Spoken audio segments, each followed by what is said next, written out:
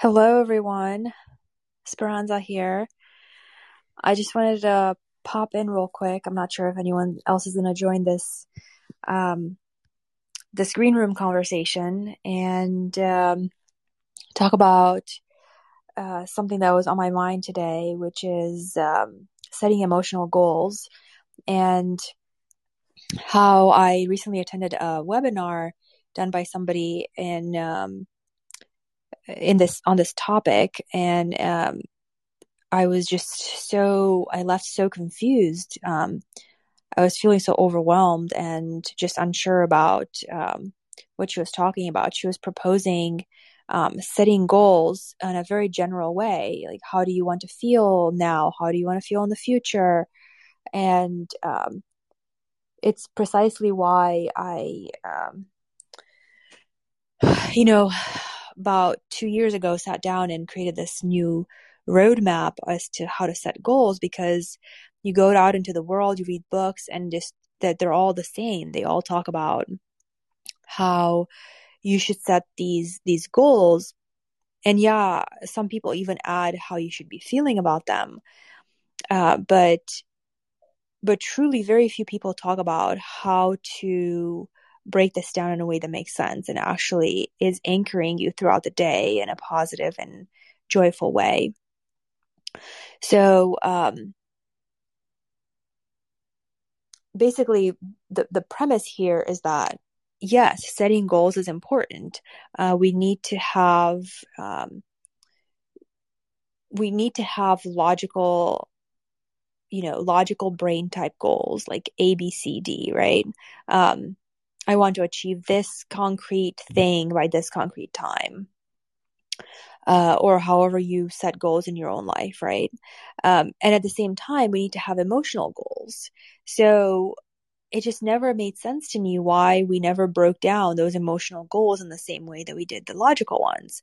So, for example, what I was talking about recently is if you are thinking about your work or your job or your career or your business, you're thinking that you want to feel a certain way, right? Like, however that is for you, you want to feel confident, you want to feel like you're being of service to people. How does that make you feel inside? Does it make you feel excited? Does it make you feel, whatever that is for each specific person? And how you're going to feel in that area of your life is going to be very different, for example, on how you feel when you go out with your friends or when you're spending time with your significant other, right? So, you're going to use different emotions, if different emotional words. So to have just like one overarching word for every area of your life, to me, just seems so overwhelming. If you have these more specific ways in which you want to feel, as it ties to every single one of your goals, that can create a tremendous amount of clarity. And when you're having these kind of little mental dialogues with yourself throughout the day, you can anchor back into these feelings that are very specific to the area that you're involved in at the moment, right? So,